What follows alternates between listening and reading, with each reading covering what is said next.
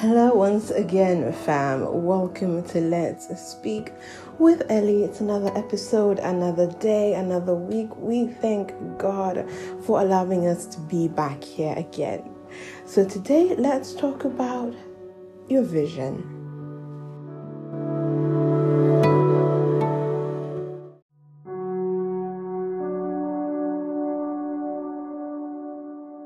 As we delve into the new year, I'm sure you've at least thought about writing down some goals, your plans, things that you are really seeing for this year, you're hoping for, you're praying for.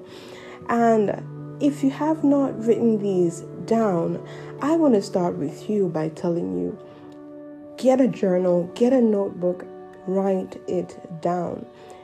You may think that your mind can keep up with so many things, but you're going to forget so many key things if you don't write it down. And I actually want to go to scripture in Habakkuk chapter 2 verse 2.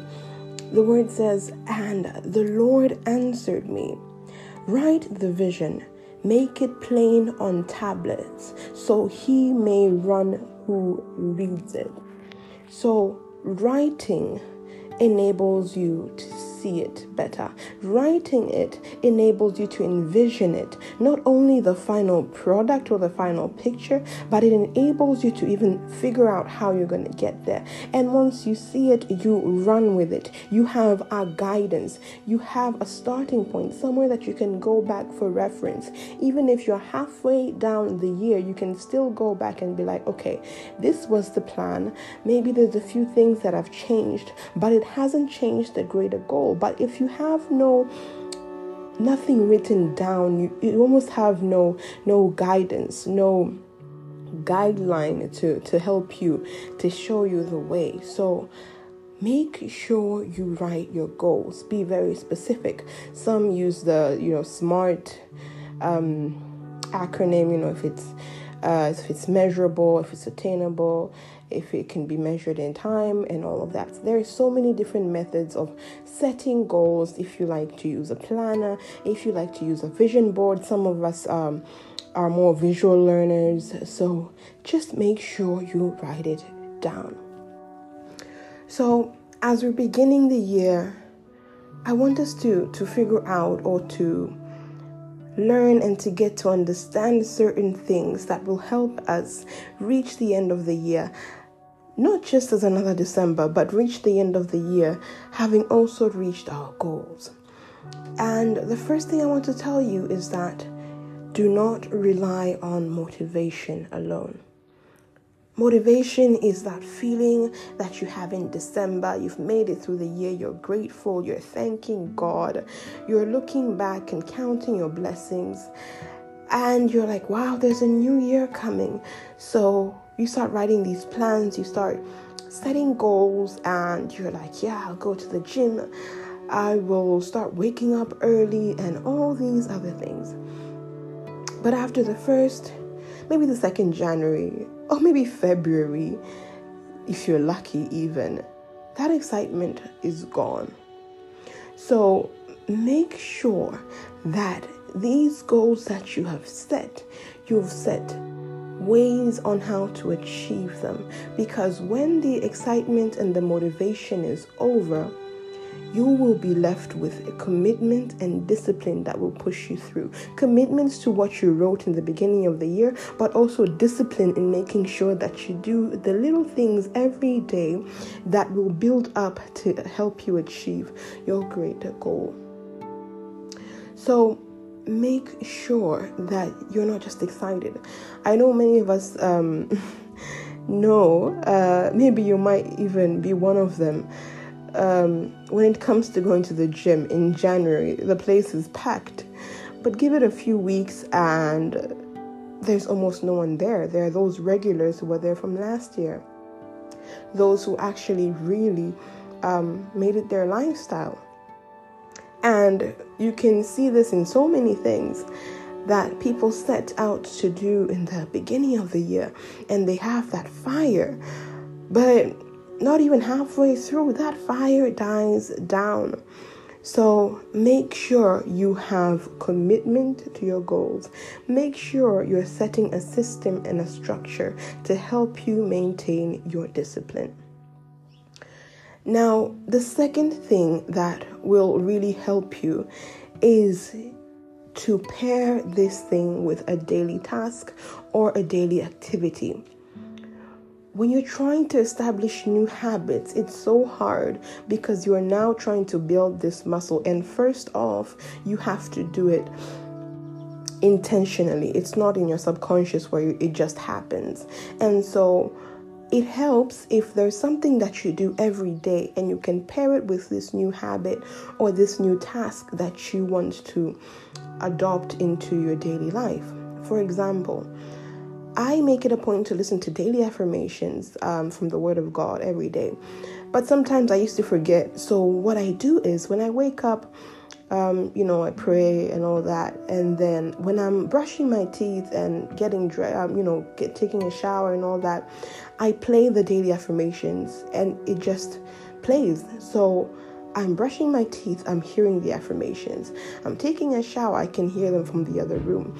So I'm still doing something else that I do every day, but now it is tied to this new habit that I want to adopt. So automatically, it makes it easier to do. The other example I could give you, a few years ago, I said, I'm going to start reading the Bible every day, at least an hour. But then it became hard for me to do because I hadn't been doing it every day and for that amount of time. But the other thing that I set out to do is to exercise daily. And my exercise is simply walking for at least an hour. So what I did was, as I was walking for an hour, I would have my earphones and I would play the audio Bible as I'm walking. So I'm now hitting two birds with one stone. I'm using the same time slot. I am now doing two things. And because one is something that I've already been used to, it's now becoming easier to add this second thing as part of the first habit. So whatever it is that you may be trying to do, you may want to add on to this year, whether it's reading several books, what can you do? Where can you do it? Can you do it while you're going to pick up someone and waiting for them? If you have 30 minutes, you can take that time and read instead of now going and setting an hour where you do just that. If there's anything that you can do while doing something else that you normally do, it's saving you time and it's attaching that thing to something that's already familiar, so it will be much easier to adapt to. Another thing that is so important when it comes to developing habits and making sure that you really just reach your goals is finding an accountability partner. Whether this is your significant other, your spouse, your friend, your neighbor, or someone that you do this activity with. There are people, maybe you have your gym friend, whenever you go to the gym, that person's always there. You do the same exercises. Why don't you now hold each other accountable? If you have to wake each other up in the morning, there's always that early bird, who wakes up an hour earlier and is prepared. You can call your friend and be like, yo, get up, it's time. Likewise, at night, if there's anything that you need to do, if it's waking up at 3 a.m. to pray, there are those people who are just graced to do that. So if you have someone who is setting out on the same journey as you have the same goals, maybe you're friends or you know each other, try to hold each other accountable. In the same way that there's someone who will hold you accountable, you will also hold them accountable. You are there to feed off of each other's strength. There's a time when you may not be able to do it, so they'll give you strength. There's a time when they won't be able to, and vice versa. So this is where, even in the Bible, it says that two are better than one, because you help each other. They get a good reward for their labor. Make sure, if you can have someone else to hold you accountable, even just to ask you, okay, what's the progress on this new blog that you said you created and you'll be writing on it weekly? When was the last time that you wrote? If you're a content creator, let me see your content strategy or your plan, or what do you have planned out for this week? Where are you going to film and record, or who's editing for you? Ask questions, or make the person ask you questions and challenge you. And don't take it personal, because they're simply trying to help you out. This is my favorite one, actually. Reward yourself on the tough days.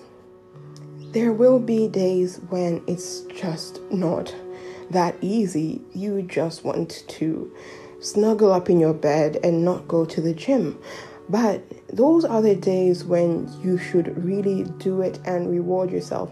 If it means going out for a burger and fries, then do it. If it means buying your favorite chocolate, then do it. If it means sleeping in for an extra hour after going to the gym 5 days a week, then do it.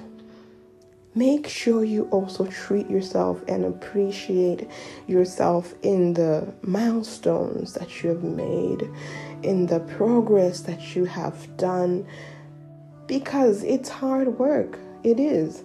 And you deserve to celebrate. You deserve to enjoy yourself. Now, I'm not saying go broke and blow up your account. Do it according to your pocket, according to your balance. It's not really the amount. It's the thought and that idea of rewarding someone or rewarding yourself after doing something great. Now, lastly, and probably the most important, you need to remember your why. Why are you recording a podcast episode every week to speak to people? Why are you getting up every morning to go to the gym? Why are you writing that book? Why are you going for that master's? There has to be a greater connection to you, to your purpose, to something that is bigger than just that activity in and of yourself. There's people you're impacting. Your health will mean long life, will mean you being able to take care of your children and being able to fulfill your purpose. You exercising, reading, gaining knowledge, transforming your mind, reading the Word of God, praying every night. There is more to it. That activity is just a means to an end. So make sure you look at the end. That's why the vision is important. The vision determines the goals, and when the goals become hard, you look back to the vision, you look back to the end, and you realize that, yes, there's a reason why I'm doing this. There's something greater, and I need to make sure that I fulfill it.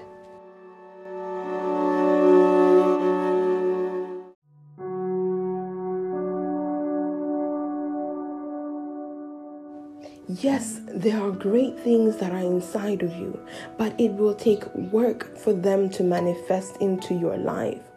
You owe it to yourself and to God and to those who are behind you to push yourself to the level of greatness that you have been called to. It's easy to see the fancy milestones, the awards, the accolades, but behind it, there is major dedication and hard work. So if your friend, your neighbor, and your role model can do it, so can you. Thank you so much for tuning in. This is Let's Speak with Ellie. I pray that you have been blessed. Till next week, much love.